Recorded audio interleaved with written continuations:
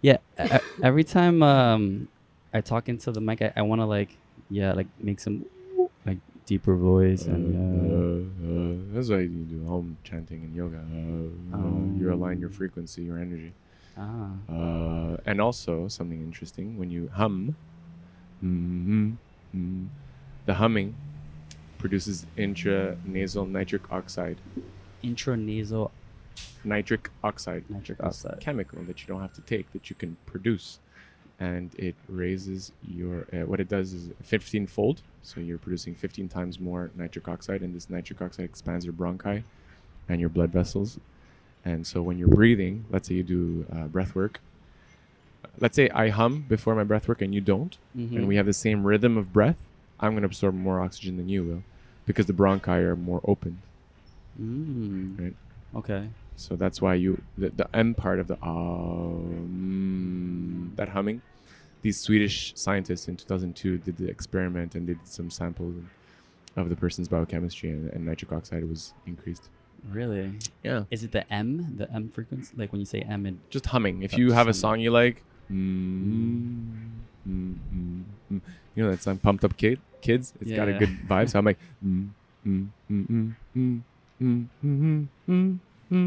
just humming like that Yeah. Yeah. puts in a good mood, and Mm. you're humming and you're producing intranasal nitric oxide. Nice. Yeah. Okay. Cool. All right. So if you want, you can move the mic. Yeah. However you feel comfortable, you can move it back. You can move it forward. You can adjust it. Back and forth and forth, back and forth and forth. Is that a song? It's Wu-Tang Clan, a gravel pit. Nah. Check out my gravel pit, Oh yeah. a Yeah. Yeah. mystery Yeah. unraveling. Yeah. Back and forth and forth. I don't It's know. catchy. Yeah. Ah. Cool. Cool. Yeah. I think that yeah. I think we're good. Yeah. If you want, you can just face it towards you, the mic. Yeah. What do you mean? Oh, okay. Makes Yeah. a difference. Yeah. Because if you speak out here, it's like Oh yeah, you look at that. speak here, Yeah, then big difference. yeah, it's one It's directional. to Yeah. weed out the rest of the Yeah, exactly. sounds. So all Yeah. these sounds are not going to be caught. We don't want them. Yeah, yeah. Cool, cool. All right. Yeah. So yeah, neural hacking. Okay, is this on? Are you? Yeah, we've been on. Oh, we've been This on is all already. part of it. We're here. Yeah. What do you like? So I've been doing some research about neural hacking before the show, and there's a lot of external things you can do to help with the neural hacking, right? Yeah. There's nootropics. Yeah. There's binaural sounds that you can hear, Binaural beats. binaural beats. Yeah, there's a lot. There's food digestion with your microbiome, which affects like the whole brain, the nerva connection between your gut and your brain. Yeah. There's just so many. So neural hacking. Can you like what is the basics? What like for someone who's probably heard of it before and thinks oh, neural hacking is the brain, it's the nervous system, but what's your take on it? Yeah, biohacking, neurohacking, it's all connected. It's pretty similar. It's like a hacker knows the systems, like a laptop or software. They know how to hack and they know their way around it. The idea is to know our nervous system and to hack it to optimize it so it functions better. Okay. Our health, avoid diseases. There's so much money that goes into research for cancer, but why not teach where the cancer comes from and how to avoid it, rather than to repair it once it's broken, right. the body, right? I think yeah. So if you know how to optimize your system, you know how to make some changes in your lifestyle, in your environment, epigenetics, then you can avoid these issues that you could have if you didn't know how to hack your system. And bio and neuro, so neurology comes from the neurons and neurotransmitters, and we also have hormones and neurotransmitters. Some of them act as both, but the neurons are usually much faster and they communicate between synapses, and biochemicals like hormones will come out of the endocrine system and they're usually slower release. But I mean, biohacking, neurohacking, one affects the other, so it's pretty much the same. So I guess but would you say that biohacking is more of the entire body and neurohacking is just with the nervous system, or is it all the The same? whole body is connected to the nervous system. It Right. gives rise to your consciousness. Right? Okay. If you're paralyzed and you're looking one way and somebody's poking you with a needle, Mm-hmm. you won't be conscious of that effect on your body. Right. So it's not just the brain, but it's the whole body and mind. Right. Okay. Yeah. So, yeah. Nice. I like that. Yeah. I think that everything is connected. I mean, especially within the body, right? So to just say that, you know, one part is not part of the other, it doesn't make sense. Right. So Actually, funny you should say that. I knew two med students. They had finished med school, actually. They were residents. And I told them that the nervous system and the immune system are deeply connected. And they told me, nope, they're not connected. One is chemical and one is electrical. okay. But they're both part of your body. How could they not be connected? Of course they're connected. If you're in the fight or flight and you're in the sympathetic nervous system, you're managing energy in a way where you're neglecting your immune system to focus on the threat that's putting you in the sympathetic nervous system. So of course they're connected, right? Okay. Like you just said. Which one is electrical and which one is So the chemical? nervous system is electrical Okay. impulses. The brain communicates with the rest of the body electrically, and the other part, the immune system, is biochemical. Biochemical. Okay. But then also too, I mean, the nervous system, like the nerves connecting, do send chemical. They do. Yeah. So it's all. I mean, It's all, it's like you just said, it's all connected. Yeah, it's biochemical. It's Yeah. one is not just one electrical. And yeah, they're all connected. That's Yeah. cool. Yeah. So all right. So when you were trying to do this neural hacking, and what is the purpose? What is the goal? Because a lot of people, when they hear neural hacking, they hear, okay, I want to have an edge over someone. I want to be, I want to be better, proficient at my job, or I want to be smarter so I can make more money, or so I can have more possessions, or maybe I want a neural hack so I can be happier and I don't want to be depressed anymore. What should you be looking at? Should you be looking at an advantage, or should you be looking at what, like in terms of what is your goal? What is the goal? For me, it's not really the competition aspect, because you shouldn't compete with other people, but more of the evolution of the self. So you should maybe look at how you were yesterday, and hopefully you've evolved and you've become better. Right. And if you can raise your levels of energy through these different neurohacking methods, the more energy a person has, the more they can expand their awareness. I like that. Because it takes energy to think, and sometimes you see people and it's like you're trying to explain them something very logic and pragmatic, and they're just, they can't get it, or they're refusing that belief. Because changing your beliefs is not just like, oh, okay, sure. No, it's like, what does that entail? The subconscious mind knows you're gonna have to spend a lot of energy.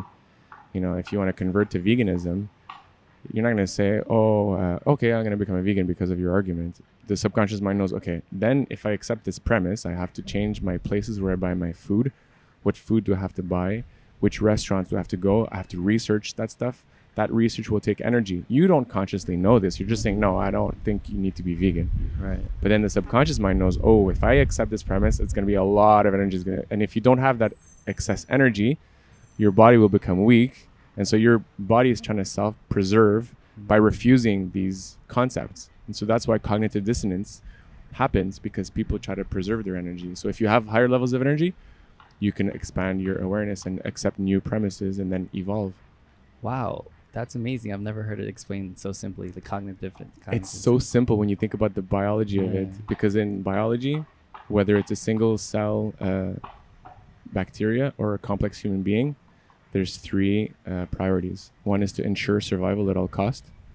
Number two is to manage energy efficiently, because if you don't, you fail at the first one eventually. Right. And number three is to reproduce. Okay. Right? The cell has to reproduce. We humans also have, the will to reproduce. And so if you look at it that way, this is what the body's doing and the mind is doing. It's preserving energy to ensure its survival. Right. And the brain consumes the organ that consumes the most energy, right? Exactly. What is it? Is like 25%? 25%. And it weighs 3% of the body. So you can see how it's the most energy requiring organ in the body. Right. So if you're trying to do all these things, and it's trying to preserve energy. Because I heard also too, for example, when you fast and you stop eating and having energy coming in, what the body does, what a cell will do is say, okay, you're not eating anymore. Should I divide? Should I use resources to divide? Or should I try to not put so much energy into dividing instead of just organize and reorganize myself and become more efficient? Yes. So yeah, that makes so much sense. Yeah, and when you like, I've had mononucleosis when I was in university, and I was studying biochemistry in university, and I understood you shouldn't eat fats. You should eat fruits, vegetables, because it's the least energetically requiring process for your metabolism. Mm-hmm. So if already you're like at a really low state of energy with mononucleosis, and you're eating fats and meats, it's going to take a lot of energy. So you're going to drain your system instead of recovering. Right. So it's going to lengthen the recovery process. Okay. So we're getting into neural hacking with your diet. So can you explain some different techniques or tips with neural hacking your body through diet and through environments? Yeah. So epigenetics involves a lot of concepts and a lot of factors. What is epigenetics? Right? Yeah. Some people don't know. Yeah. So epigenetics is the environment that affects your system. Okay. And people will say, well, I'm prone to this disease and that disease because it's in my genetic tree. Mm-hmm. Right? But saying that is like saying I produce adrenaline because my parents produced adrenaline. No, you have the genes to produce adrenaline. It's in the code of your genes. But you're turning on that gene if you feel fear. If you don't feel fear, you won't turn on the gene that produces adrenaline.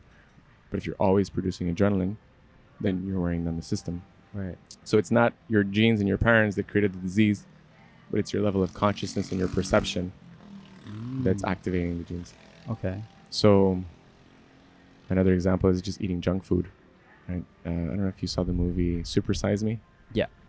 Where this teenager, if I remember correctly, was a teenager. I think he's an older guy. Or his father was doing this study, was it not? And then he subjected his kid. Oh, it's the McDonald's, right? Yeah, the McDonald's. So breakfast, lunch, and dinner. Yeah, he ate McDonald's like for a month or something, or Yeah. a year, I don't know. Yeah. And it affects your, like you were saying, your gut and your brain, and so you might become more irritable. You might not even realize it yourself, but people around you will say, "What's gotten into you? You're very aggressive," or because they say you are what you eat, right? And so the diet will also affect the potential or the available nutrients and the building blocks of your neurotransmitters and your hormones. So tryptophan, for example, is an amino acid, one of the basic amino acids. And so, they say when you eat turkey, you get really sleepy because tryptophan is a precursor to melatonin. And melatonin is the hormone of sleep. Right? Okay. So if you want to sleep properly and you're having a hard time because of a lot of stress, instead of taking melatonin supplements, which is outsourcing your system, you can internalize and you can change your diet, optimize it. You can do some sun gazing and you can meditate to reduce the cortisol, because cortisol and melatonin have an inverse relationship. So obviously if you're super stressed, you're producing a lot of cortisol, your emotion is changing your biochemistry and you're suppressing melatonin. Okay. Right? So I'll never tell people to buy supplements. I'll always tell them to go within and to do some sun gazing, some meditation, because we all have the tools. Right. So is melatonin what's on your skin? Or no, that's melanin. Oh, that's melanin. Melatonin is the hormone for sleep. Oh, melatonin. So your circadian rhythm flips from serotonin in the daytime to melatonin in the nighttime. Okay. And reverse. When you wake up, you open your eyes, the light hits your retina, and then it sends a signal to your brain to convert the melatonin back to serotonin. They almost have they have a very similar molecular structure. Okay. And so talking about sleep now, there's also different ways to neural hack your sleep, right? There's blue blockers for light, and there's being in a good environment with sound and acoustics and not having disruptions when you sleep. Yes. Can you talk about some of that? So blue blocking glasses are mainly relevant for people who can't let go of their technology.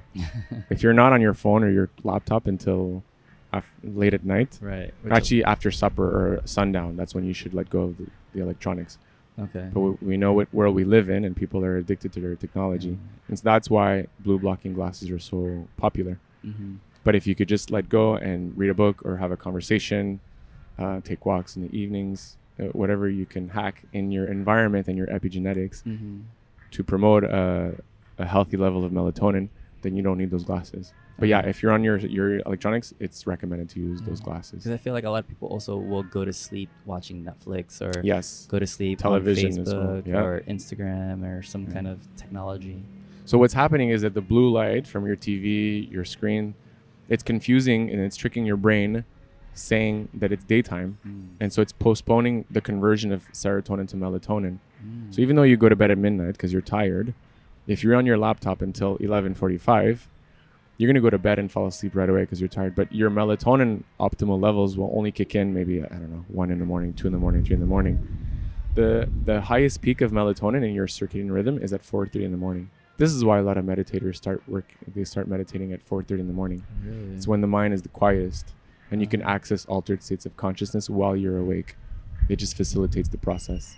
Nice. Right? And in terms of sound, so Just before we move on to sound, I mentioned sun gazing. So people are like, sun gazing, what is that? And even I reacted that way the first time I saw that. I'm like, that's just crazy because of belief systems that we have. You think you stare at the sun, you burn your retina, which is true. Depends at what time, right? So this sun gazing practice has been practiced by the yogis, ancient Egyptians, the Incas, the Aztecs. All of the cultures worshipped the sun and they stared at the sun because they knew that it optimized their system. In what way? So remember I said when you wake up, you open your eyes and the brain receives the light and it converts melatonin, which is your subconscious state of consciousness, into your wakeful state. And so that light, when you stare at it, it's an energy transfer. The same way you take some sun with your skin, you produce vitamin D and your biochemistry changes. The transfer from the sun is the electromagnetic field to your skin. When you stare at the sun in safe ways. So let me explain what the safe ways are because people are going to think you're crazy. Like, oh my God, it's 12. I'm gonna stare at the sun. That's super dangerous. The first hour of sun or the last hour before sunset is the safe time to do sun gazing. That doesn't mean you should do it the whole hour. Right. When you're starting off, you do 10 seconds. The second day, you do 20 seconds. The third day, you do 30 seconds, and so on. And so what happens is that you're getting your eyes used to it, and you're also building confidence. Because if you start staring at the sun for 20, 30, or 40 seconds, you're like, am I really supposed to be doing this? Because 45 minutes after sunrise, it could get intense. Okay. So if you're just starting off, you might want to start in the first 20 or 30 minutes of sunrise, just so that you feel comfortable. I'm at about a half an hour now. But what you do, and you should do this without without glasses or contacts, because even though you're in the first hour, the safe hour, the contacts or the lenses will magnify the rays, and then you could still have problems with your retina, retinopathy. So you could burn your retina, right? And so what that does is this energy transfer to your retina, and you're producing more serotonin. And so because, as I mentioned, one is the precursor to the other. If you have more serotonin, when it's time to go to bed, you're going to have more melatonin because you have more of the... And if you change your diet and you start turkey or other, like cherries, for example, cherries are really rich in tryptophan and a good precursor to melatonin. Okay. And so that way you'll have optimal levels of melatonin. So it sounds weird at first, and you can read about it. There's documentaries on it. Right. It took me a few times to see it. It kept popping up, and I'm like, you know what? It's the third time I see sun gazing. Let me look into it. And I started reading about it. I'm like, this makes a lot of sense. Yeah. And it's also like not as bad, for example, when you're doing it in the morning or at sunset, because the sun is much further away, so the light is passing through the atmosphere. The refraction. Exactly. Right? So if it's 11 or 12 or 1, the sun is really, really bright and heavy. Yeah. Or even like 9 or 8. Yeah. 9, sometimes 9 in the morning, and it's already so strong. Yeah. So you want to get it when it's just coming up, so it's lighter and it's still passing through a lot of atmosphere, and it's not as intense in your eyes. So if anybody's listening, I recommend, there's a lot of information being shared. Go back and read about it. Because I told my mom, she's like, oh, okay, yeah. And 2 weeks later, she's like, oh, I just went sun gazing. I'm like, my mom, it's an hour and a half before sunset. I told you the last hour, So, with all the information, you kind of forget, 10 seconds, 20. The fourth day I cheated and I did 3.5 minutes. Ooh. But the first 30 seconds I was blinking because I felt that the energy of the sun was strong. And after 30 seconds, that intensity kind of went away. And I'm like, oh, let me continue a few more minutes. And so, I accelerated the progress. But it's about feeling comfortable and listening to your body. If you start, you just missed, the first half an hour and it's 50 minutes into the sunrise and you're just starting off and you want to do 20 seconds. This is really strong. Like maybe wait until the next day or sunset. Nice. Okay. I don't want to be responsible for anybody burning their retina. Yeah, their retina is irreplaceable. Yeah. So that helps you also with waking up and your sleep energy cycles, levels. It helps with your metabolism as well because, as you just said, everything is connected, right? Right. So your metabolism depends on hormones, and if you're optimizing your hormones, then you're eating better. A friend of mine who's a PhD in nutrition, I asked him, "Hey Patrick, have you tried sun gazing? I just started getting into this," and he goes, "No, I heard about it, but I don't know. I have a client who says she gets her nutrition from the sun, and then I think she's a whack job. And I go, no. What happens is that when you sun gaze, you're maximizing your melatonin levels. And so if your melatonin levels are high, your cortisol is being controlled or suppressed. So you're not in an abundance of cortisol. And cortisol will ruin your metabolism because cortisol is stress, fight or flight. If you're in fight or flight, the body knows to pump the blood to your extremities to fight a bear or a lion or to run away from it, right? So this is very energy requiring to be in fight or flight all the time. So if you could suppress the cortisol, optimize the melatonin, then the enzymes stay in your internal organs rather than the blood going to the extremities, and so you could have proper digestion. Now you can only imagine people that are working in the corporate environment, super stressed all the time. Sure, they're eating 3 meals a day, but how much of their nutrients are they really absorbing? Because they're always in fight or flight. The metabolism is out of whack. The hormones are not optimized, the enzymes, the gastric acids. Right. So this is all things to take into consideration. So when I explained to him all of that, he goes, oh yeah, this makes more sense. I'll buy that one. Right. I'm like, so she eats less because she's optimizing her hormones. And I noticed when I sun gaze, my sugar cravings, which are really strong, they tend to go away.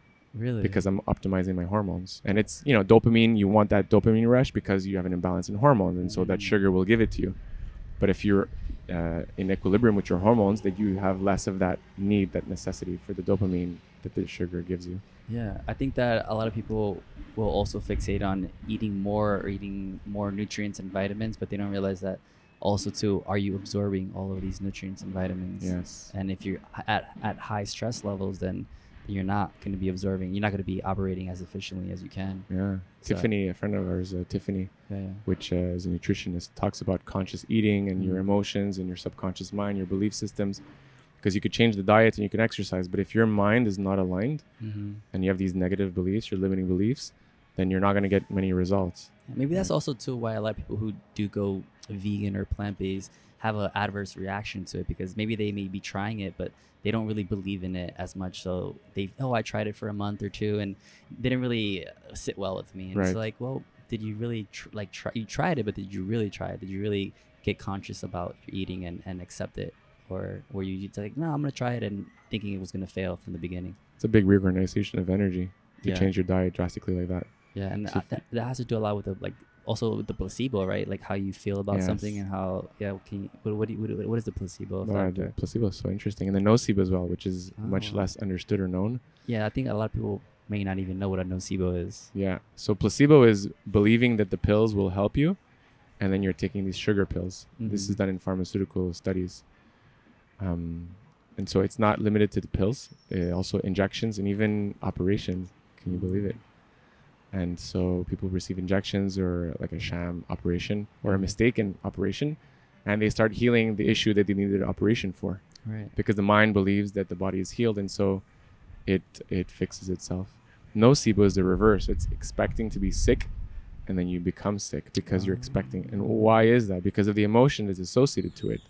Right? Okay. And the way they established the effect of nocebo is that they had two groups, a control group that didn't read the side effects of the medication, and another group which they read all of the side effects. So arrhythmia, nausea, vomiting, diarrhea, constipation, all of the ones that are usually listed. So imagine you read that, so you become conscious of that. You just have to read it once, you just become conscious of it. But every time you're taking that pill, twice a day or 3 times a day, you're reminded, or your body remembers, oh my God, am I going to get diarrhea this time? Am I going to get diarrhea this time? I'm fearful. I'm scared of these side effects. Fear puts you into the fight or flight, cortisol, adrenaline. And as I just mentioned, if you're in fight or flight, you're pumping the blood to your extremities. Your enzymes that are used for digestion are not in your digestive system. So you're not digesting properly. Your metabolism is out of whack. So you get diarrhea or constipation or all of these different symptoms. Wow. Yeah, I think I've heard that a lot of the placebo and nocebo, well, not the nocebo, but the placebo effect has to do a lot with the stress levels, the cortisol. Because when you do have this operation, or that wasn't a real, or you take a sugar pill that you think is going to make you better, and it makes you better, once you're taking this pill, your stress levels go down because you think, oh, this is going to help me.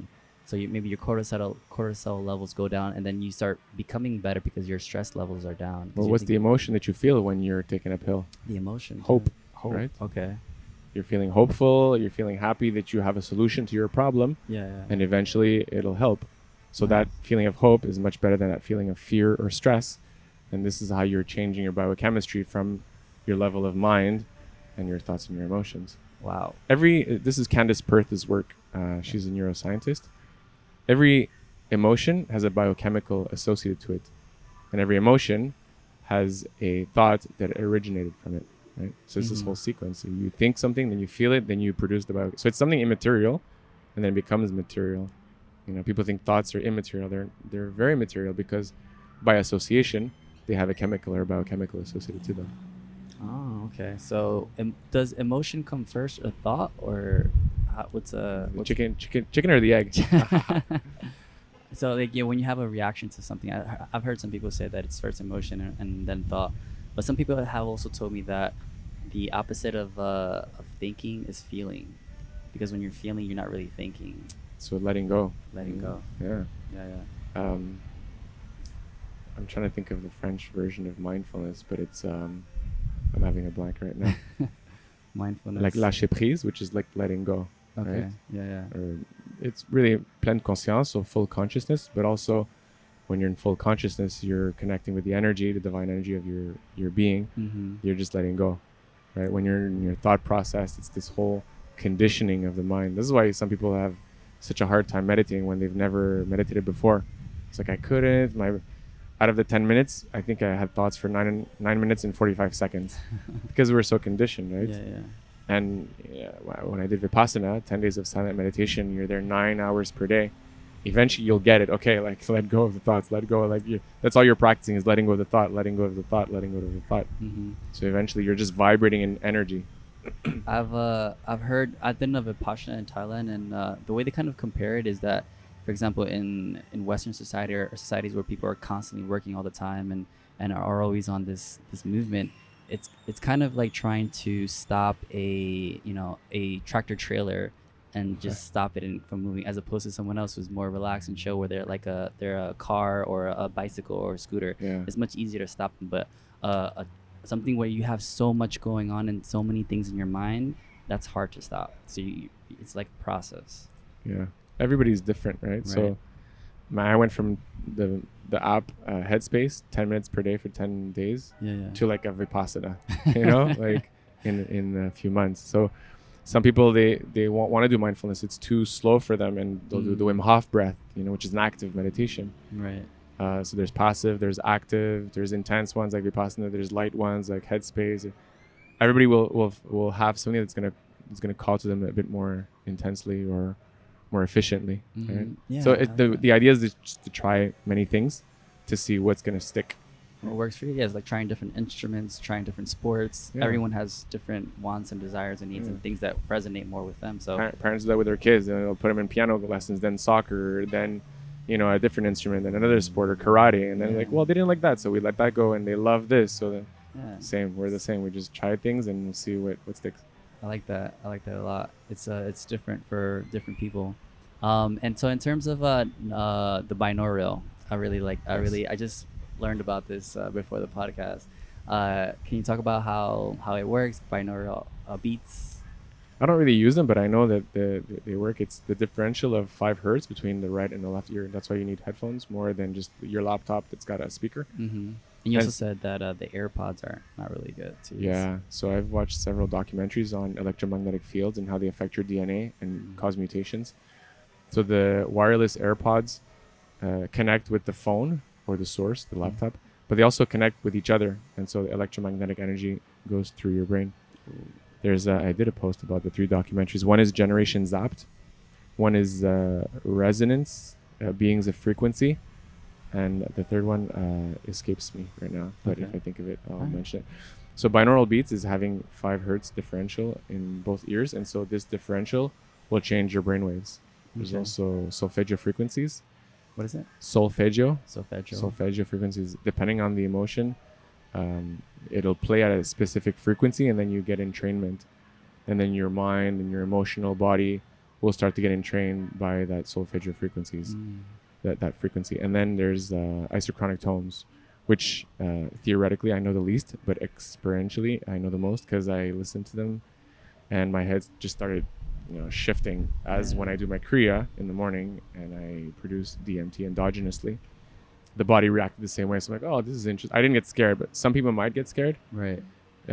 Just like in the CAP Kundalini activation process, it's kind of like massage energy movement that the practitioner will do, and your body sometimes will shake or whatnot, and they're just raising energy. I do this myself every morning, so I wasn't taken back by it. So isochronic tones. I also know from Jamie Wheel that it's the sounds that have the most research done on them. That's probably why I don't do binaural beats. Okay. But I went along with the isochronic tones. On YouTube, I found a video, isochronic tones, Schumann resonance. Put that on because it caught my attention, the Schumann resonance. And my body started reacting in a way, like it just aligning with frequency. So I didn't mention what, I can go back to Schumann resonance. Yeah, but entrainment is also important to know. Okay. So entrainment is this rubbing off of a frequency onto another.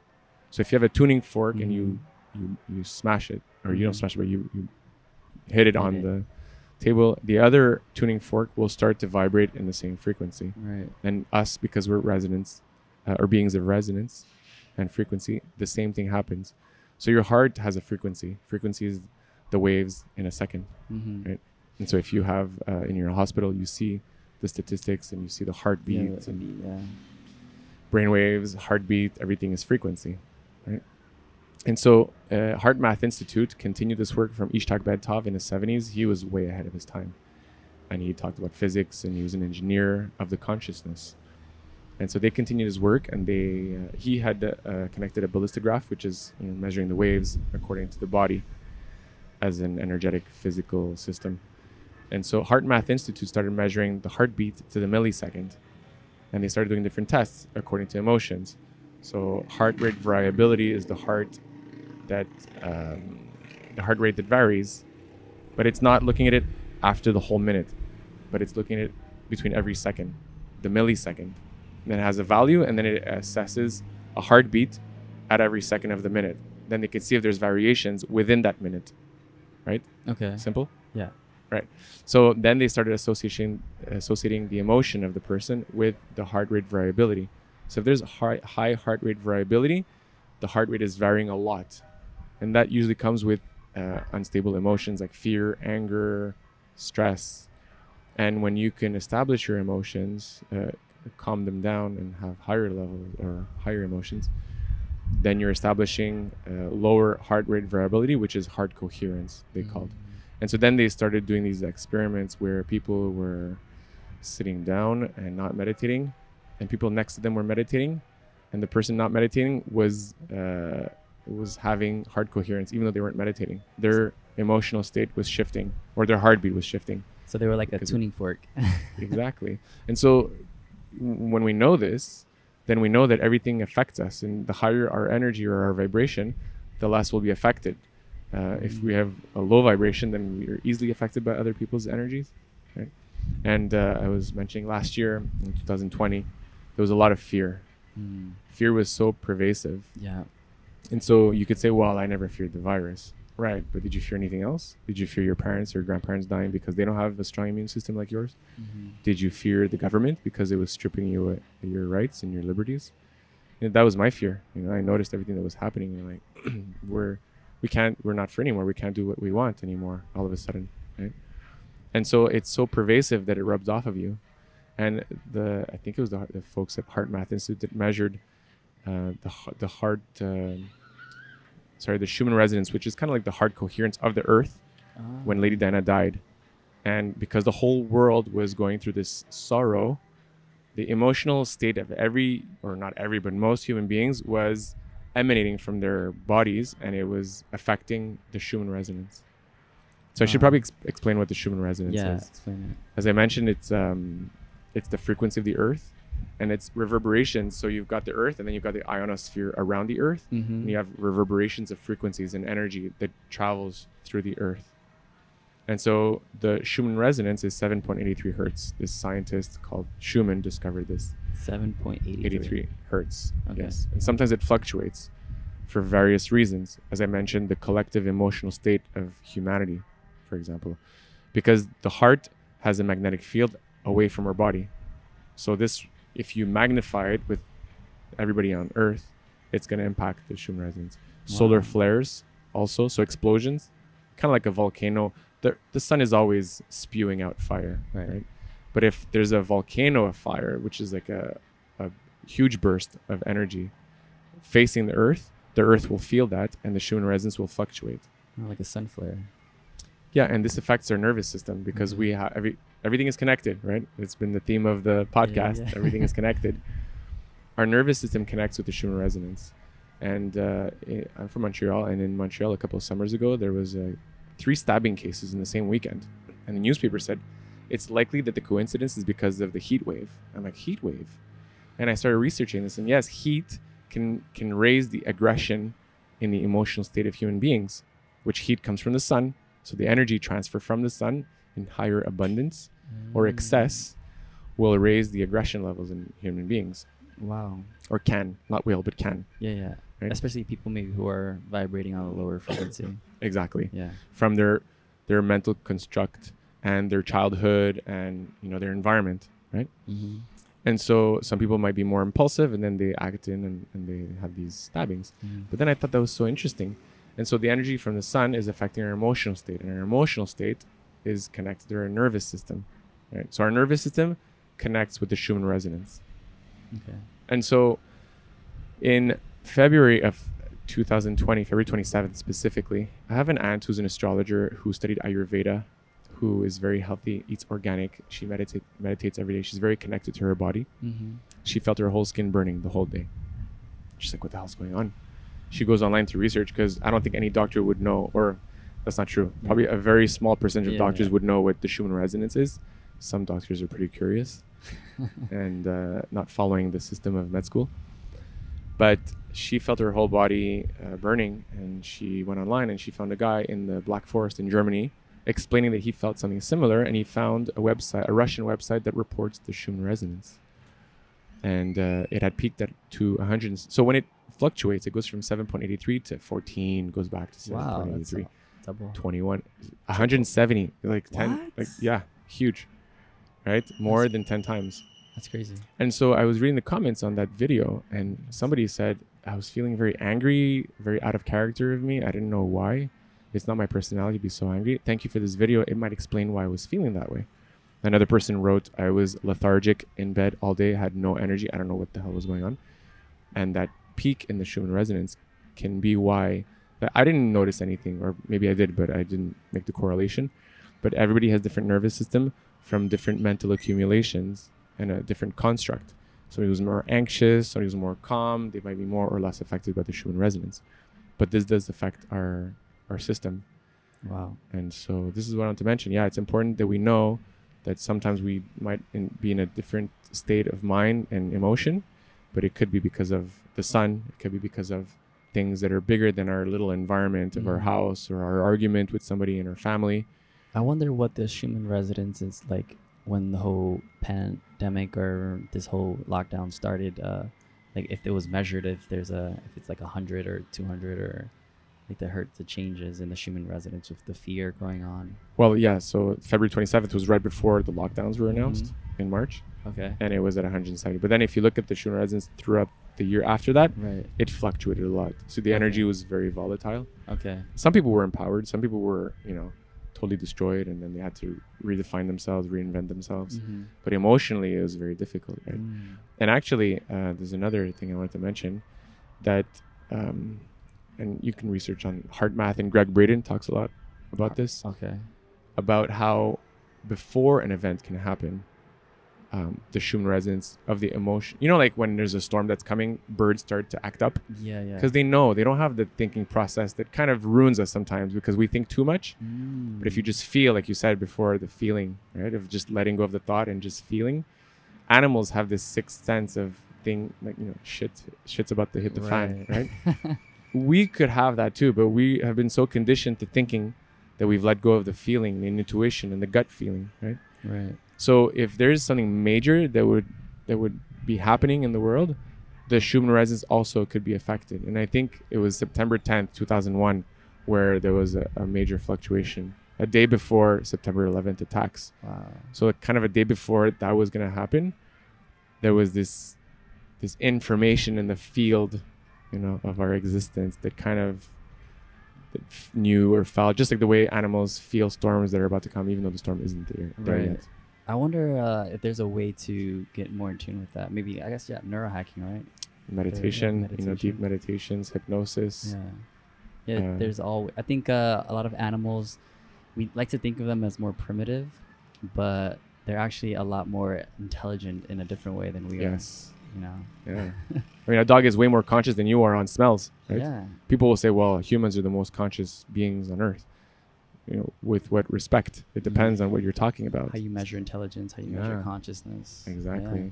So Mm. what is the way that people measure, like, what do you think is the best metric for consciousness? Is it different for everybody, or is it how you think, your emotional intelligence, or is it a combination of everything? And does neurohacking help with that, or Yeah, neurohacking helps with developing emotional intelligence, and I think emotional intelligence is like the new gold, right? Yeah.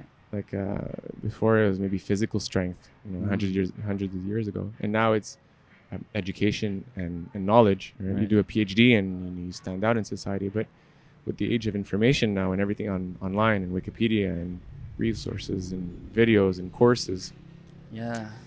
everybody has access to this information. And so if you're a PhD, it's kind of like, oh, I'm kind of like everybody else now. Not really. I mean, it's still very valid.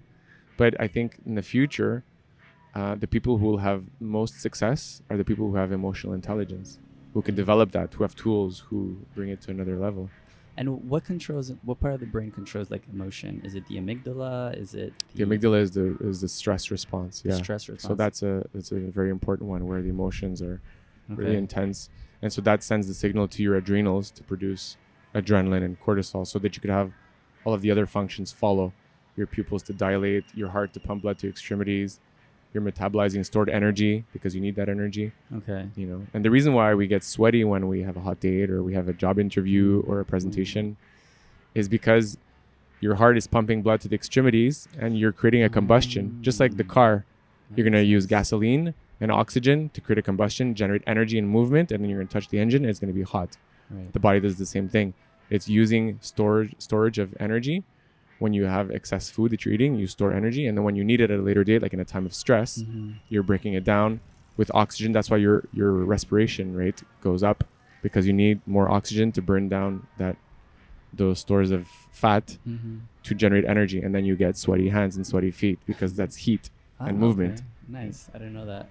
So, and then in the terms of how humans are different from animals, or how we've developed this part of the brain called the neocortex. Yeah. And that has the prefrontal cortex. What does that control mostly? The thinking, the logical side? Is that what we're using mostly of? Creativity, will, planning, time, right?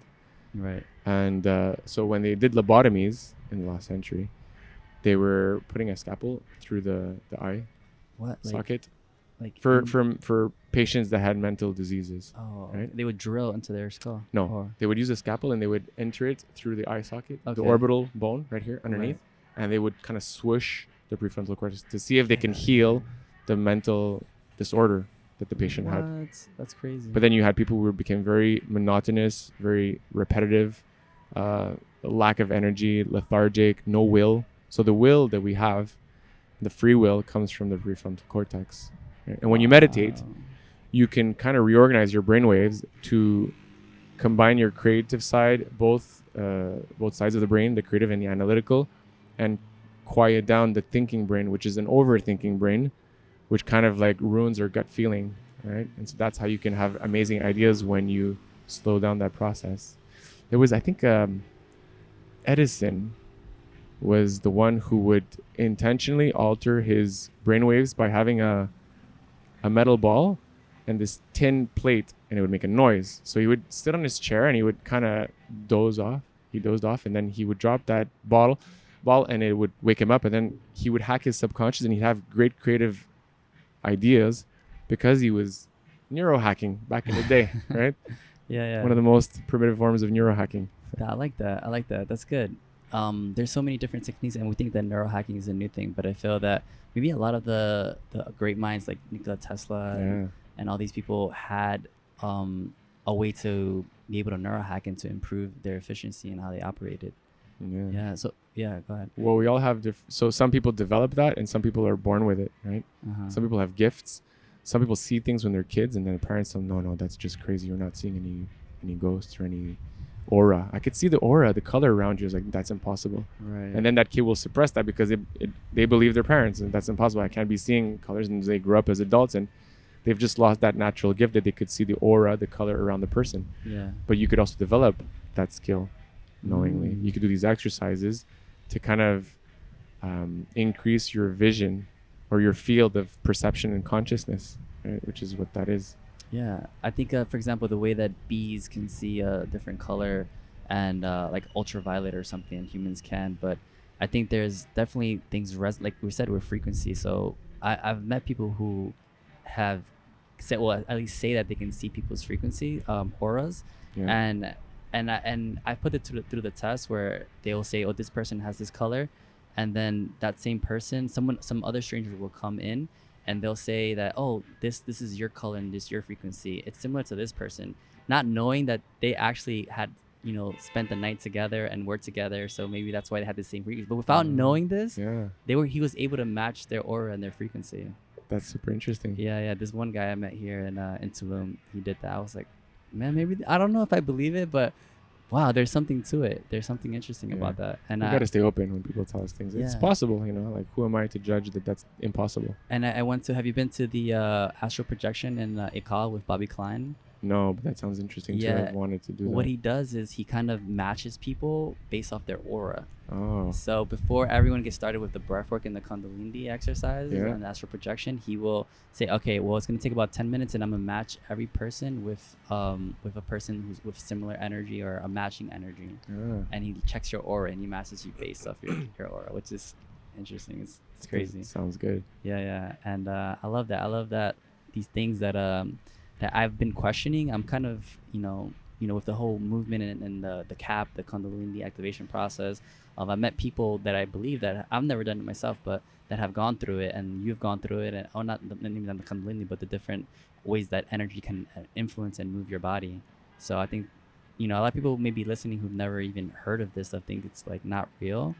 I think it's like super interesting that when you get here, you see people who have done it and who have experienced it, and it's interesting. Yeah, it opens up their minds and their consciousness. Yeah. So in terms of what other techniques are there for I mean, there's so many neurohacking techniques, right? Yeah, meditation is a good one. It's probably the cheapest one, right? Anybody can do it because you're not outsourcing. You're taking charge and control of your system. Hypnosis, either with a therapist or auto hypnosis, right? Which you're changing your brain. So hypnobirthing is that. Hypnobirthing is super interesting. The woman who's pregnant can learn throughout the months of her pregnancy and prepare to enter a trance state or an altered state of consciousness. Okay. So that she's not going to put all the attention on the pain. Because if you put the focus on the pain, you're going to intensify it. Right. And then the biochemicals will follow. So you're going to have a surge of cortisol and adrenaline. But if you could not suppress, because that's not going to work, but transcend. Right? Okay. So the best way I could explain this is I did the Camino de Santiago, the pilgrim walk in Spain, where you walk 500 kilometers. 500 in kilometers. A month. There's these hostels and okay. It's all set up. It's like this very famous walk, a pilgrimage for a whole month. Some people do it for 2 months. They start in France and they finish in Spain. Some people start at the border and they finish in Santiago de Compostela, the city. And it's been going on for hundreds of years. People do it either for religious reasons, because there's a lot of churches, spiritual reasons to reconnect with the self, athletic reasons, there's to work out, and then the other reason can be for socializing. Yeah, Bobby Klein has his thing where he's measuring auras and he matches people with their energies, and amazing guy. And I think that auras and energy levels are something that a lot of people really don't take into account, but that are, maybe science doesn't have the instruments right now to measure it, but I mean, if you feel it, if someone else can see it and it's real to them and it's an experience for them, then how is it not real? Yeah. So we were talking about other ways to neurohack, and I was mentioning meditation, hypnosis, hypnobirthing, and the Camino de Santiago. So the four ways that a person, or the four intentions a person would want to do the Camino de Santiago is spiritual, religious, sports, athletic, or just to socialize. Because you meet interesting people outside of the box. Right? Yeah. And so when I was at my last week of the month, the whole month that I was walking, my right ankle was swollen. And I noticed that 15, 20 minutes after beginning the day, I didn't feel the pain anymore. And ending my day, the pain would come back. It never left. It's because my awareness or consciousness or focus would go elsewhere. Mm-hmm. Either a conversation with somebody else walking next to me or the scenery. And so that's what made me realize our pain is manifested through our minds, right? And so if a woman is about to give birth or in a few months, and it's thought to be a painful process, if you can hack your brain, self-hypnotize, learn how to enter in that trance state of consciousness, then you're not going to focus on the pain. And so that's a way to ease the process, because if you're going to focus on it, the baby will receive the cortisol and the adrenaline through the umbilical cord. The more adrenaline you produce, because the more you're stressed, because the more you're putting a focus on the pain, the more the baby receives that, intense biochemistry. Yeah, right? yeah. And another thing, epidurals contain, not codeine, but it contains opioids. Right. Epidurals contain opioids, and babies that are born of epidurals are more likely to be to have addictive personalities because they've received a dose of chemicals, external chemicals that were meant to suppress the pain, but then it messes up with your neurochemistry and your mental development. Yeah, that's such a big part. I mean, I think so many people take these this epidural and these drugs when they're giving birth, and they don't realize it's the easy way. Yeah. Right? So you think more of natural birth. Yeah, of course. Yeah, and then maybe doing some hypnotherapy before, or just changing your state of mind. hypnobirthing. But if you're a guy and you want to know how to neurohack, meditation, self-hypnosis, listening to the binaural beats, isochronic tones, or solfeggio frequencies is a good way. Yeah, there's just so many, right? Yeah, so there's all change your diet a bit. There's all these external ways to neurohack. Now, there's also a ways to just internalize and produce. We may take a lot of these nootropics, or maybe use sound. What we talked about, binaural beats, and changing up your diet and food, and taking certain drugs like ayahuasca or mushrooms. But there's also a way to neurohack your body from the inside, from without external. Yeah. So I do this kriya where I produce DMT endogenously. Really? DMT, dimethyltryptamine. Yeah. Which is very similar to melatonin and serotonin. Okay. And so a bit like a chemistry lab, you could put in a beaker different chemicals, but if you don't have any energy or heat, there's no conversion made. But if you have the Bunsen burner, the flame, the heat, you start to make chemical reactions. The body's the same way.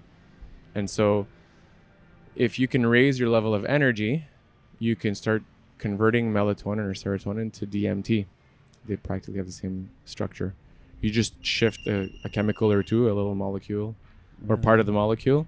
And you can do this through breath work. When you do the breath of fire breath, or the holotropic breath that Wim Hof teaches, you're raising the levels of energy. That's why when you do fire breath, you get sweaty. You're activating the sympathetic nervous system. You're breathing. And because of the Om chanting, you're getting more oxygen out of your breath. Then you have higher levels of energy. And then you can convert that chemical. And if you have your eyes closed, sometimes I see fractals. I see hallucinations or vivid imagery. I see elements, like blue gold, like this very shiny blue material that I've never seen before. You see patterns, kaleidoscope. You're downloading information. You're raising your energy, which then expands your mind. And you remember I was talking about how thought process, and if you have higher levels of energy, then you could start seeing things in a different way. You download information. You have more intuition. Things start to align in your life, right? From that DMT. Start to deprogram all your social programming and things that you were taught to believe in, or to look things at a certain way. Everything is that. Everything is social construction and programming. And, if you start to undo that, even your name was a social construction from your parents. Right. You're just this ball of energy, but your name is given to you by your parents. even time is an illusion, right? Because if you're in the quantum physics of proton, electron, and the atom, there's no time, right? It's just energy. Right? So Yeah, I think it's not, the linear part, I mean, is a man-made construct, and that's why Einstein said it was relative. Because if you are seeing somebody move at this angle, 90 degree, and then, or if you're at a different angle, the time space is different, right? And so that's why it's relative. Yeah, everyone experiences time differently. Like, I think he also said that someone who puts their hand on a hot stove will experience that time like 1 second can feel like a minute or two, as opposed to where you're having a great conversation or you're hanging out with a beautiful person and a date. An hour can feel like a few minutes. Yeah. Just fly by so fast. Depending on your level of consciousness, Yeah, and your interests and your desires and your social construction. If you go to opera and you're like, oh my God, that 3 hours was so long. And somebody who's like an obsessed fan of opera will say, that felt like 10 minutes. It went by so fast. It's the 3 hours. The 3 hours is the construct, and then the level of consciousness and your constructions are different. So I like that. Ever since I started meditating, it's very rare that I say, oh, that afternoon flew by, or time flies. I never say that anymore. Time flies, no. Nor do I say, oh my God, it's like, can we get on with this? Time is so slow. Like, it's just, I don't know. I just have a different relationship with time now. Yeah. So how do you experience time then? What's your experience with with maybe not time, but duration, I guess people call it, or just life? And how do you experience life now that vibing, energy, frequencies, connections, like that takes much more space than time. And I guess I'm in the right place. If we're in Mexico, people are just free flowing with time and not so not so rigid, attached. No more watch. We still have time on our phone, but right. I think I guess that's good for maybe synchronizing maybe a lot. Like I guess if you want to meet someone at a certain, like for example, we met at a certain time because we have to synchronize our time together, our meeting point in space and time. But in terms of where you're experiencing life, it's not something that you should attach yourself to. This concept of time. There's this interesting thing that I read when talking about altered states of consciousness and neurohacking. When we have an orgasm, right? What? Before that, I'll ask you a question. Why do you think society is so hypersexualized? The way the female body is used, or porn addictions. Why do I think it's hypersexualized and unhealthy? I would say because why is it hypersexualized? I think it's also hypersexualized on just females too, because you don't really see men being hypersexualized. Men have are notoriously addicted to porn. Well, no, I'm saying that we hypersexualize the female body, and then men are addicted to that, but we don't see like men and porn addiction is a form of hypersexualization. Right. Would you agree? Yeah. Of course. Okay. So men too have their. I mean, it's everything is connected, like we keep saying. So. Okay. But one reason is religion prohibits it. Right? Even though people are not so religious anymore, or religion is kind of going down, the social and cultural effect of religion in the past generations have remained, right? Because your parents were religious, or your grandparents, and then the double standard, for example, in society still remains because of that.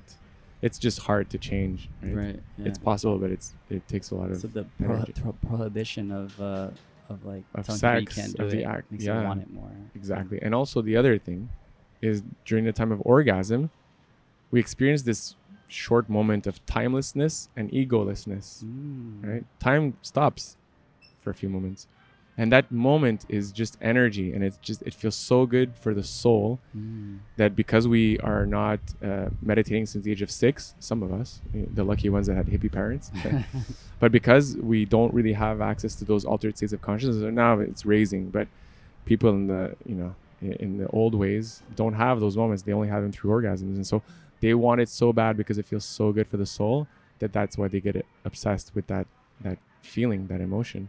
But if you were to meditate or produce DMT endogenously and have these moments of bliss and ecstasy, then your relationship or your perception of sex and orgasms would be different. It's something that you absolutely need because you've never had it before, or you don't have any other ways of attaining it. But it's something that you want, and wanting and needing are two different things. If you need, you might make some mistakes, in your ways of either choosing a partner or your actions. But if you want, then it becomes much more divine and wholesome, right? I like that. So Yeah, and definitely the sexual energy, or the, what is it, in the sacral chakra, is I think one of the most powerful forms of energies, is the energy to be able to create life.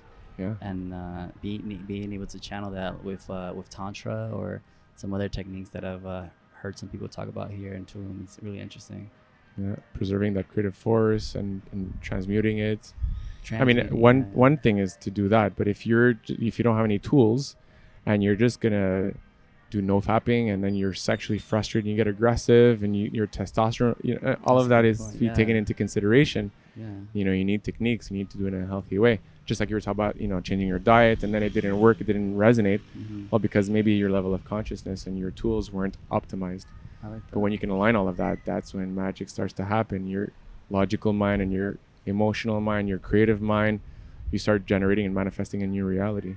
I think that we need more of this schooling, this way of schooling, of being able to tap into so much potential from the inside, and maybe not looking so much in the external. I mean, I know there's a lot of techniques for neurohacking or biohacking that requires changing diet, that requires certain chemicals or drugs like coffee and tea, and We all have the power from within. yeah, we all have that inner, and that's what I think maybe not everyone is realizing, but I've been realizing when I've been doing these podcasts, is that a lot of the power to heal yourself, a lot of power to get better, it comes from, I think you have that ability. Like the gurus and even doctors are just maybe a guide or way for you to heal yourself, whether Yeah. it's something external. The way I like to do it is I just share a tool, and then you're responsible for that tool. If you don't want, if it resonated, if it didn't, if you want to find another tool, I share theory and practice.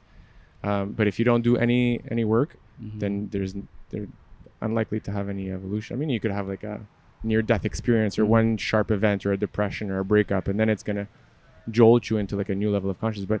But if you do these exercises every day, then you're slowly evolving, and you don't need the trauma to grow. You could just align. Yeah. So yourself. so you also do events here in Tulum and other places around the world. So what do your events look like for people who don't know or maybe are interested?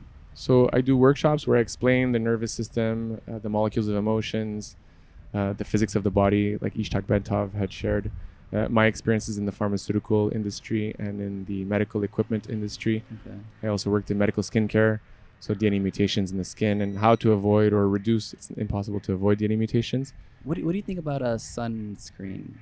What's your opinion on sunscreen? I think my opinion will be very controversial, Right. but I stopped using sunscreen. I also too, but I yeah. tell people, but I don't know why.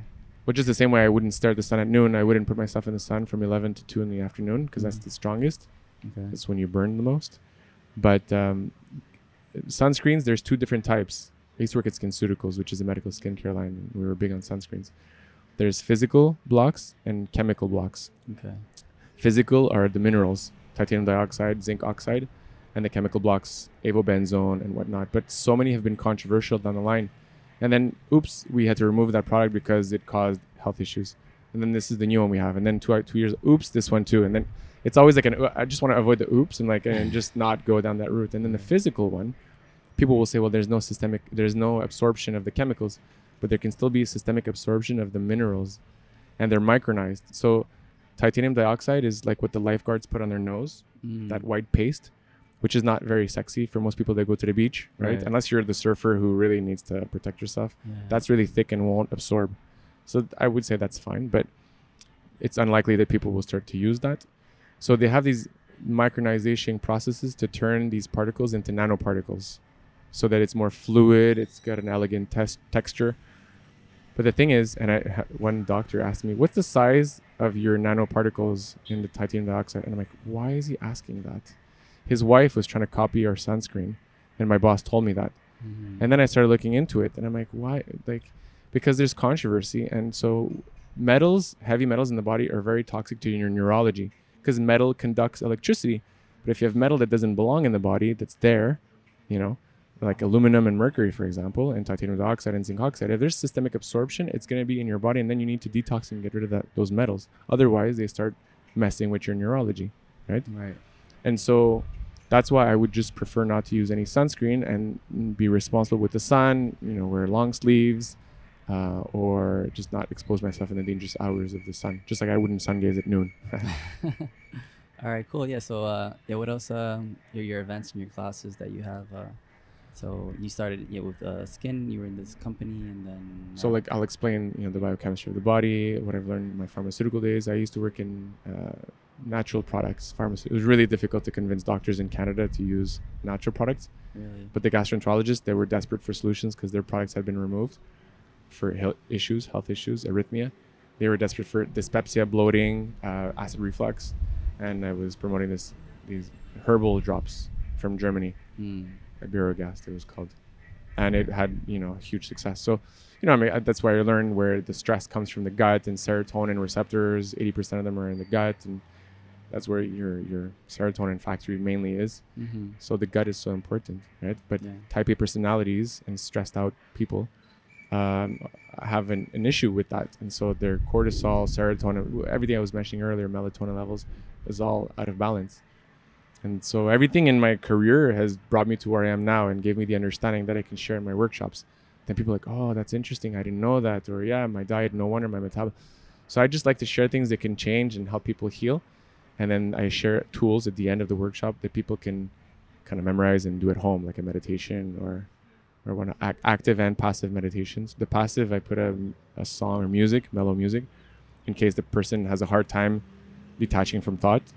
And then in the active meditation, I don't put any music, and it's just you on your own with the power inside that you have to change your biochemistry, Right. and to raise levels of energy and to start changing your reality. Nice. I like that you facilitate a space where people can look inward and start focusing on themselves and healing themselves. Yeah. That's good. That's good. Yeah, yeah. So, do you have any other practices or tips for people that you recommend or anything like that? No? I mentioned a few that I do, like sun gazing is my favorite, Sun gazing. and then this Kriya that I do. Okay. Those are Nice. pretty interesting ones. And what are your future plans? What are you gonna do? Do you have any? I'm thinking about creating a hypnobirthing course and putting it online, explaining more in detail the science, the epidural, the cortisol, adrenaline, because I think the reason why I started doing these neurohacking workshops was for the corporate world. I left the corporate world; it was so toxic. Mhm. That's why I did Vipassana. Actually, I had a really toxic boss, Mm. and then I thought we could share these tools to people in the corporate world.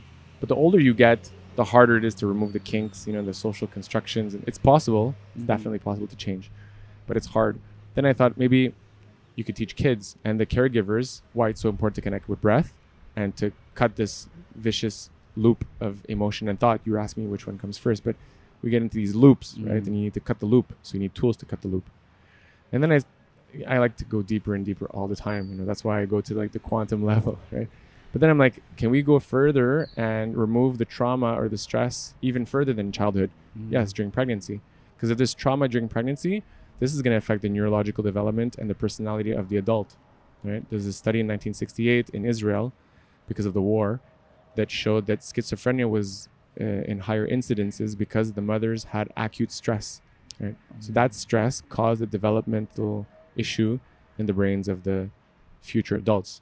So there's trauma that can happen even before birth. Right. And it's a branch of epigenetics called genomic imprinting. That information goes into the egg and the sperm before there's even fertilization. Wow. Right. That's crazy. And so you want to enhance your environment epigenetically even before you start producing your sperm or your eggs. So the idea is like hypnobirthing course, maybe like a course on neurohacking for caregivers of kids, Mm-hmm. to do little metaphors, just like a little seed of consciousness. And you don't need to know what meditation really is, but just for 5 minutes, connect with the breath, so that when they're teenagers and somebody teaches them meditation, they won't feel so like, oh, what's this? Oh yeah, I can go with this. Like this makes sense, as opposed to like, no, I want to play my video games and this is not for me. Yeah, yeah. Because somebody went in their childhood planted the seed of connecting with the breath. Nice. What I wonder, why is the breath such a big part of healing yourself or achieving these higher levels of consciousness with like the Wim Hof and all these breathing breathwork classes? What is it? Is it more oxygen? Like Energy, yeah. The field. Like I was talking to somebody and she said, I just think water is life, Mhm. which is it is. But if you go deeper than water, you've got H2O, but H2O is 2 hydrogen atoms and an oxygen atom, right? So go deeper than water. There's air, and you can't live 40 days or more without food. supposedly there's these negative beliefs, but some people are doing breatharian. Yeah. But you know, the most of us at that the average level of consciousness, we can't live more than 40 days without food. You Okay. can't live more than 4, 5, 6 days without water. I spent 6 days without food or water. Right. But I'm yeah. talking about the average, right? And then you can't spend more than 4 minutes without air. Right. You know, for the average person. Average So the most important of all three is really air. Mhm. right? Air, yeah. And so Oh, our yeah. mind and oxygen and energy is mainly based on that. If you can hack your breath and your breath rhythm, then you can hack your mind. Wow. Every emotion has a breath pattern. How do you breathe when you're fed up? And I'm like, You sigh, exactly. yeah, Right. I'm and here all the time. It's not voluntary, it's involuntary. It's the Yeah. nervous system, it's the subconscious mind. It's like you're breathing heavily because you're nervous. Mm-hmm. Okay, we need to reset. You've just changed your breath pattern. Mm. Your mind is looking out for you. Oh wow, Right? subconsciously, yeah. If you're in love, how do you breathe?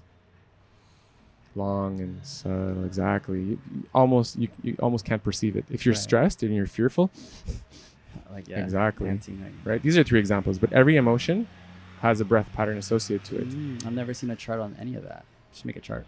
Right. But we know, I mean, Yeah, I've just yeah. told you, like, yeah, that makes sense. That's true. I sigh, you know, like I've Right. caught myself sighing before. Yeah, but I've never seen that. And so the oxygen is really the energy in it. If you could change the rhythm or control the rhythm, you can control your subconscious mind and your autonomic nervous system. And actually, somebody told me in the word respiration is spirit. Right?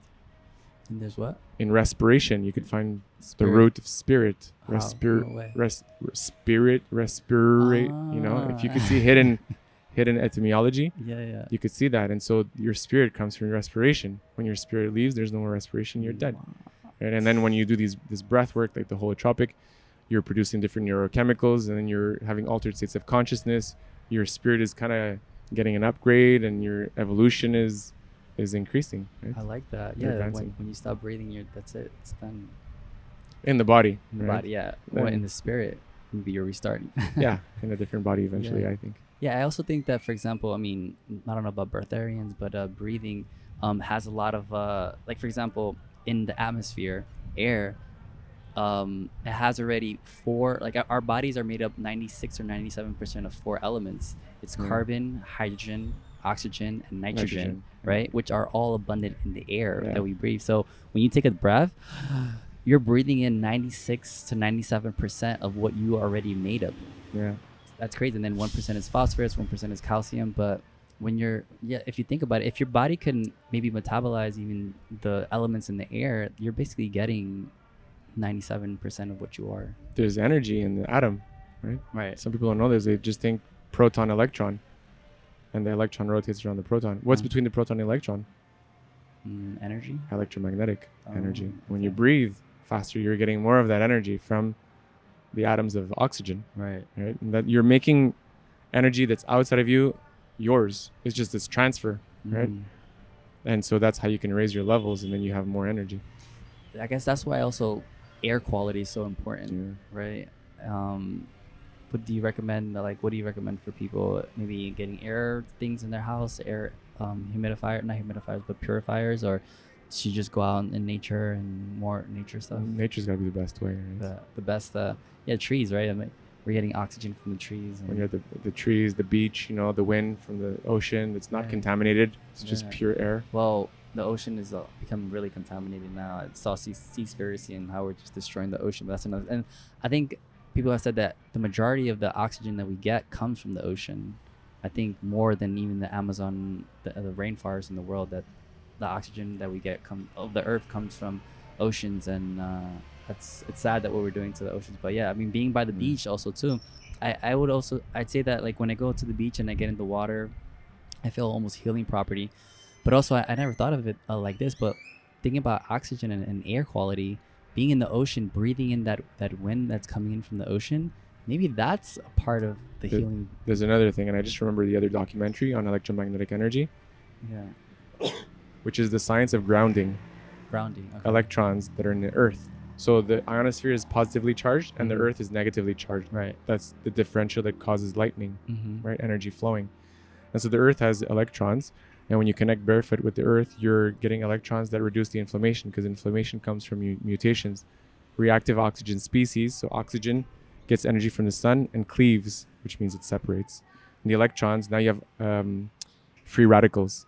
So an oxygen atom, rather than an oxygen molecule of 2 atoms, one of them is very reactive, and it'll take an electron from your DNA, causing a DNA mutation, and then the oxygen calms down. Now your DNA is mutated. Right. But when you get electrons from the earth and when you sleep well and your melatonin repairs that, then you're fine, right?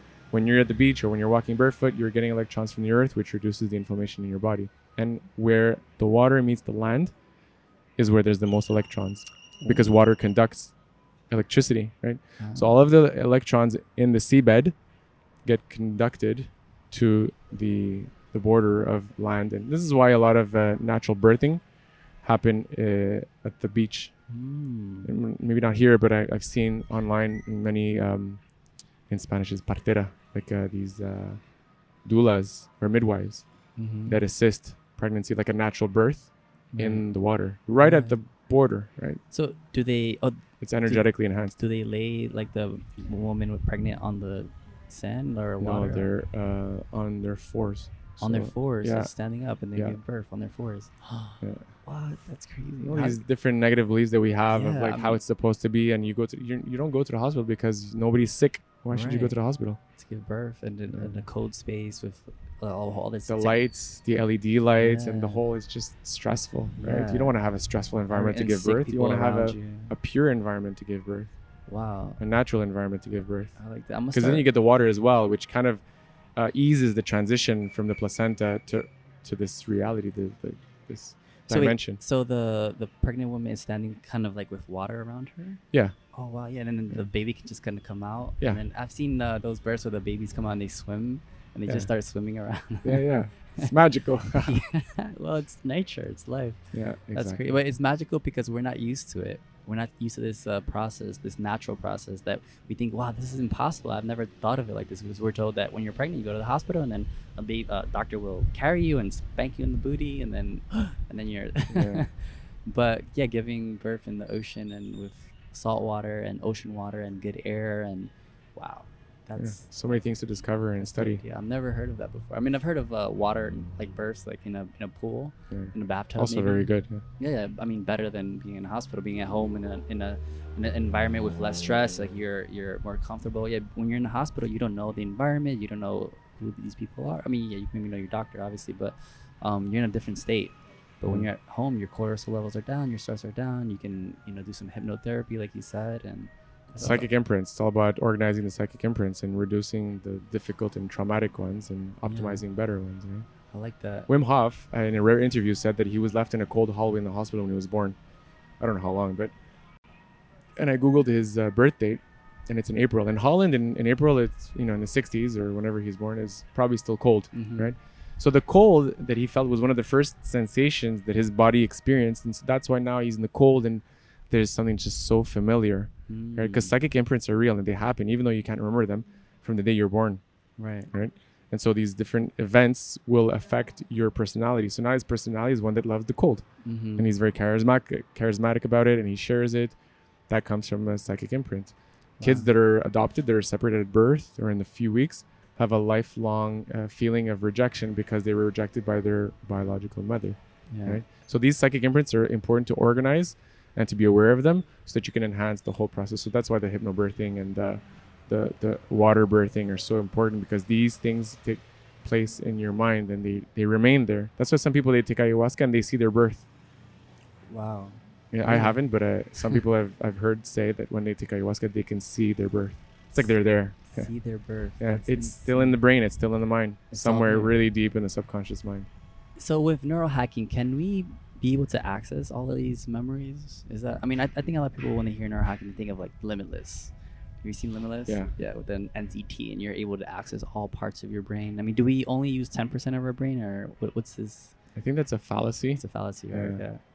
Yeah. And even just the default mode network, you're using different parts of the brain, which is more than 10%. It's just wiring in different ways. And then if you have the amygdala and you're in the stress response, then it's a different part. But yeah, no, I don't think it's, okay. We can research that, but Right. it's a Yeah. misconception. And so the neurohacking is also not just the brain, right? It's also your nervous system throughout your body. It's the heart, it's the respiration, The the heart. respiratory system, Someone the cardiac system. had told me that the heart has its own nervous system or neurons. I think the first guy that I interviewed, the heart guy, Kevin, he's really big on the heart, and he was saying how the heart, even when you take it away from the body, it can beat on its own. I don't know if you know. It has its own consciousness. Own consciousness. Heart transplants. I don't know if Right. you've heard of the heart transplants, Yeah, where the person receiving the heart starts to exhibit cravings and desires and memories from the previous donor. yeah. Mm-hmm. Right. Yeah, that's Because in I was talking about quantum physics in the field, that energy between the proton and the electron has information. That's what tells the electron how far or how close to rotate around the. This is attraction repulsion, Mm-hmm. but it's also this information, that the identity of the atom, which gives order to reality, right? That's why we have order, because every atom has its function. The atoms of this table, why is it so hard? Because the atoms have the information that it's hard. Why does the heart beat? Mm. You know, and the lung doesn't beat. The heart Right. beats because in the atoms of each molecule of the heart, its function is to beat. So it Mm. beats together in tandem. Okay. So when you shift that information from one body to another, you start having the characteristics sum in documented cases where it comes from the previous donor. Oh, okay. Yeah. Yeah, that's I think when we see people getting transplanted with other people's body parts, it's kind of interesting to see the reaction and the heart, and If you believe in reincarnation, I think it's possible. I believe it. You know, Okay. if you believe in reincarnation, having an organ transplanted to another body is said to kind of prevent, or kind of Yeah. put you in a limbo where you can't really reincarnate, because. But this is just Yeah, yeah. theoretical. it's Obviously, who can ever prove that? Yeah, who can even you know, prove reincarnation? But if you think about, like, I've done past life regression therapy, where I could viscerally see my past lives under the hypnosis. okay. And so I believe in reincarnation. I Okay. don't know if I believe in the organ transplant, keeping in a limbo, but it's an interesting theory. Yeah. Everything is a theory. Time is a theory. Gravity is a theory. Yeah. Gravity, time. Yeah, time, even time, yeah. space, the warp of reality of matter. You know. Yeah. It's all So many things to investigate. We'll investigate. We'll do another podcast. I like that. Yeah. Yeah, but with the nervous system, so what about the nervous system in the gut?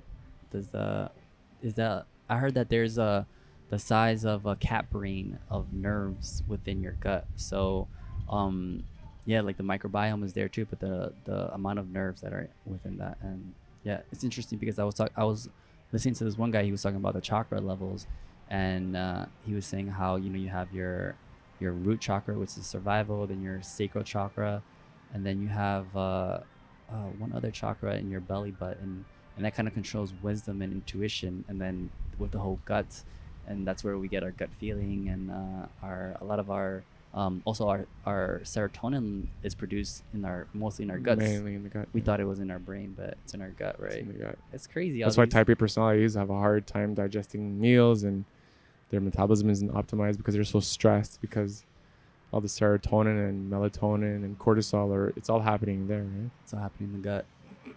Different brains, different parts. But then there's one guy was also saying that consciousness is in every cell of your body. So we're not just our brain, we're not just our hearts or our gut, but we're a collection of these different organs and systems functioning to create this whole. But then not even that, like you said, like even us being here right now, we're vibrating on a certain frequency, so we're affecting each other. Yeah. Right. And then just us also to the collective of a town or a city or of a country or of the world is vibrating, and it's affecting each other. So From the heart has a magnetic field. that's the center. Is that what you're saying? Yeah. The heart is the center. The Maharishi effect, you know that one? No. The Maharishi effect is where they took a group of meditators. This happens in Thailand, actually. Kids meditate world peace. Mm-hmm. And so you statistically see an effect on wars and crime going down. And they want to reproduce this because this is what science and studies are. It's just being able to reproduce something, Mm-hmm. a hypothesis. They had 4,000 transcendental meditators that went to Washington. TM is the meditation the Beatles did with Maharishi. That's what's called the Maharishi effect. Okay. And they had 4,000. They wanted to collectively impact the crime rates of Washington. And the mayor said the crime rate has been so consistent in the past, I don't know how many decades, that you would need the winter storm of the century to stop the crime in the city. And they meditated for several days. And they were able to statistically by 25% reduce the not only crime but also accidents because there was more order and energy. But that comes from each person's heart. That's and so the crazy. field increases, and then when you magnify it with many people, only 4,000 out of, I don't know, 2 million people in Washington, 1.5 million, Yeah. that affects the collective of that area. And that's why I was saying before, the collective fear that was felt in 2020 was so pervasive that it really affects the whole world, right? Wow. But you can align yourself, and it's through the heart. When you slow down the brain, which I'm very much in my brain, I did biochemistry, Right. but if you slow down that and you get into you connect with the heart, you're expanding the field around your body, and you can connect with other people, and you have higher emotions, higher levels of emotions, and things start to flow. That's amazing. That's so crazy. I mean, imagine instead of this time last year, instead of everyone locking down and being in fear, everyone just started meditating, vibrating, and saying, okay, like let's just raise our consciousness and A not lot of people started. really This was like the kind of balancing. no, I was gonna say the dark night of the soul, the collective dark night of the soul, where people have their trauma, and this is what kickstarted them to find a solution. They're at home bored or anxious or stressed or fearful, and so I gotta find a solution to this. Right. And then these apps and popularity in your friend and your acquaintance, and somebody's meditating, like maybe I'll try that. So a lot of people got on the meditation bandwagon in the last year. So that was the good part That's a about good 2020. part. Yeah, I think that there's a lot of with everything, with every negative thing or bad thing we consider to be, there's always this adverse reaction. We respond to it, and that's part of the human experience, that our brains are designed to adapt. Right? We're not like other animals where a horse is born and a horse is able to walk and function on its own. A dog is born and they're able, for the most part, to go around and to operate. Even like monkeys or gorillas, they're born and they're able to just ride around sometimes. But humans were born not being able to do anything. I mean, we need our support of our mother and to be nurtured for the first few years of our lives, so our brains can develop and get an understanding for the environment. So we've evolved to adapt to different situations, and for this is where we're at now. I mean, we're able to just be able to change our environment and be able to adapt to it. Yeah, and It's key, adaptability. adapt to it. Yeah, I think it was Charles Darwin who said that it's not survival of the fittest or strongest, but it's survival of those that are able to adapt to best to To thrive. thrive in whatever situation they're at, because that's the most important. It doesn't matter if you're strong or you're fit, but what if the situation now changes?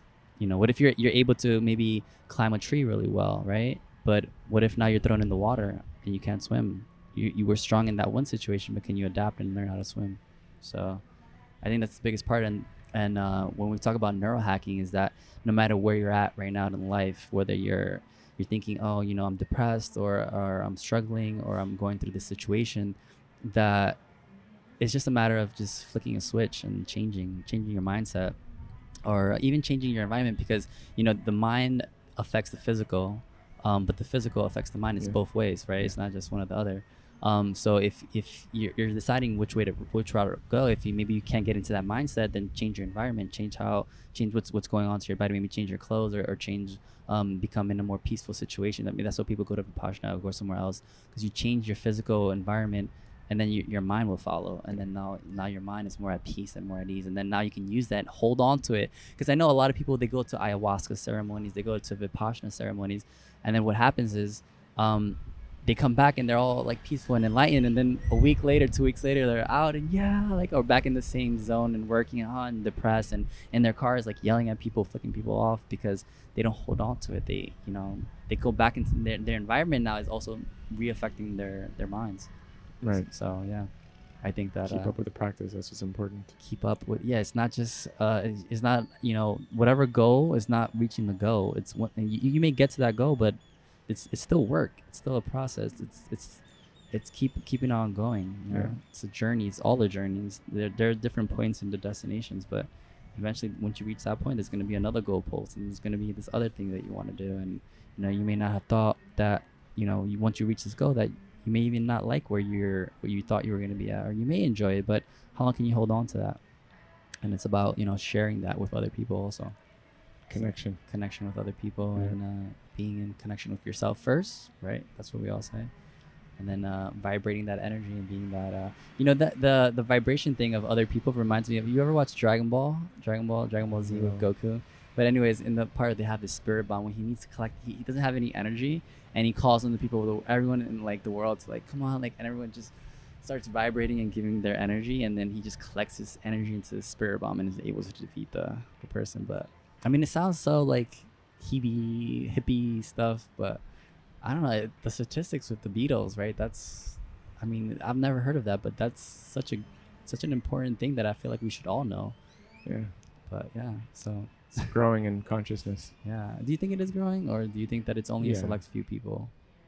More and more people are becoming conscious of what we're talking about. That's why podcasts work. That's why meditation apps work. That's why Tulum is vibing, you know, and you've got all these different resources and plant medicine and healing. And once you can heal, you can transcend, you can move forward, right? You can break patterns. And what does transcending look like? What is the future for if we're moving in the right direction? What do you see for humanity and the earth and life and all beings? Like, what does that future transcendence look like? Or can you visualize that? Does it have an appearance? Yeah, you know, I don't, you know, if you look at humanity 100, 200, 300 years ago, things evolve. Our level of comfort and our perception on things evolve. This is evolution. Okay. So consciousness also evolves. But at the same time, you know, we seem to be living patterns of cyclicality. Right? There's a sunrise every day. There's equinoxes and solstices every year. There's the hurricane season in the Caribbean every September, October, November. Life is about patterns, but you know, if you look within yourself and if you're evolving and you feel you are, then collectively we can evolve as a humanity and consciousness. I like that. I think I've heard this one guy say that when you look at people who kind of can predict the future, they kind of look at patterns, and they look at the past, like the Mayans, for example, when they built their calendar or their predictions for the future. It wasn't that they were predicting the future in the sense that they were looking at patterns, and that eventually, you know, at 2020 or whatever, or 2010 or whatever, 2012, this pattern would reemerge. So they weren't really predicting it. They were just saying that eventually we're going to fall into the same pattern again and again and again. So it's kind of predicting pattern. Well, for me, the future, an ideal future would look like, have you ever seen Star Trek?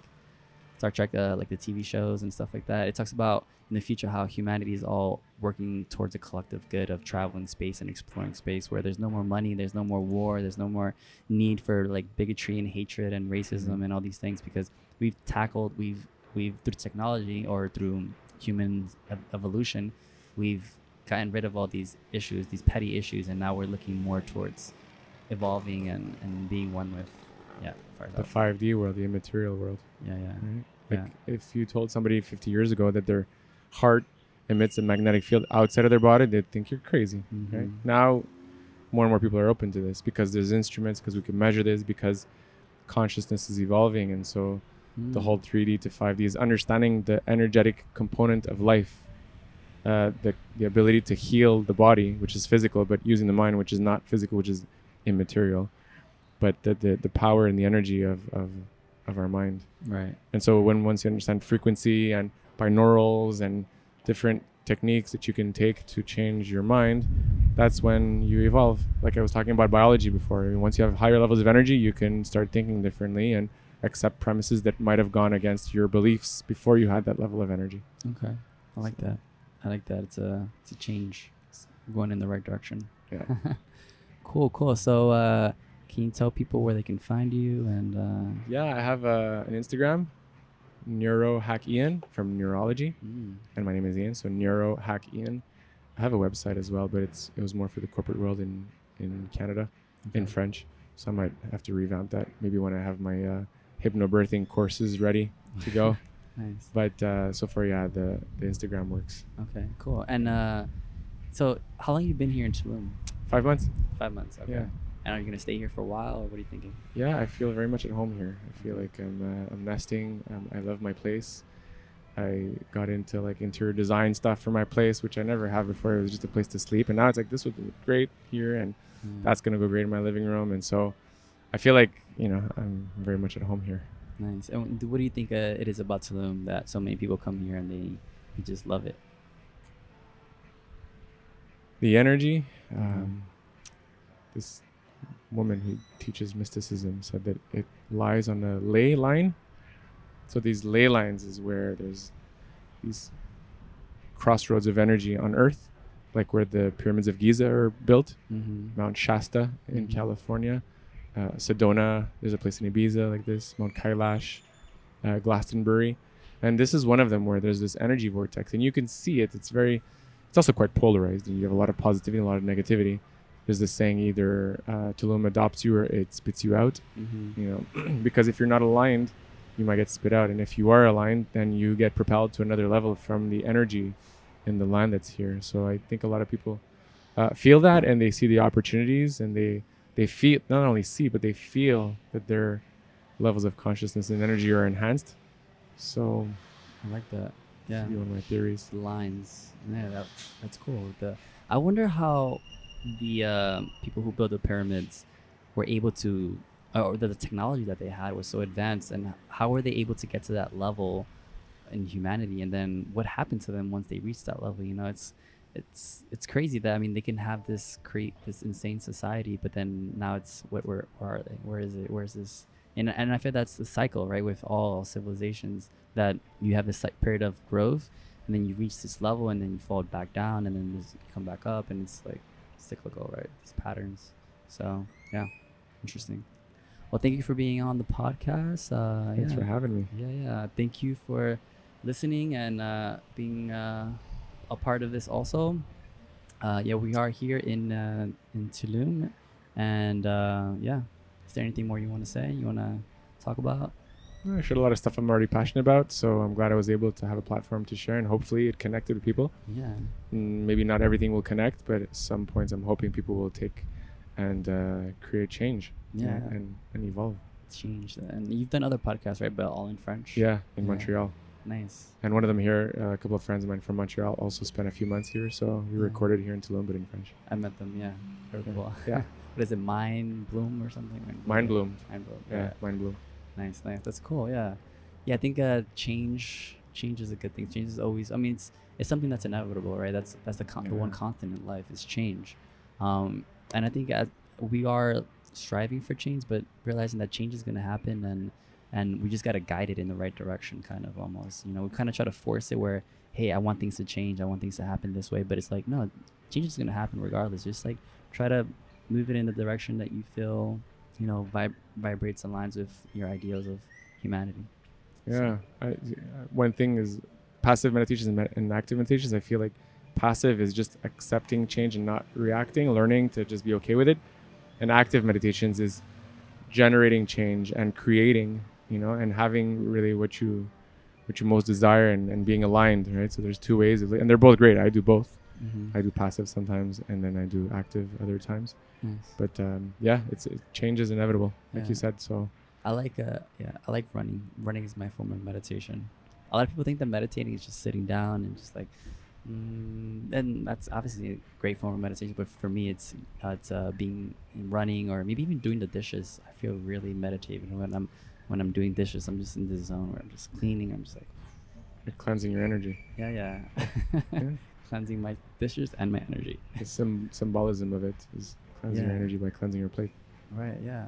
Symbolism. I think that in our lives we forget how big symbolism is, and how things affect us a lot. Even like language, or artifacts in our house, in our place. Like you said, you're getting into interior design, but having certain symbols and things around your space, subconsciously, energetically wise, will influence you. Yeah. So what is it? Feng shui. Having a good feng shui. Feng shui. Feng shui. Having an altar. A lot of people have altars in their homes in Altars. Tulum. Mm-hmm. Yeah, I have one too.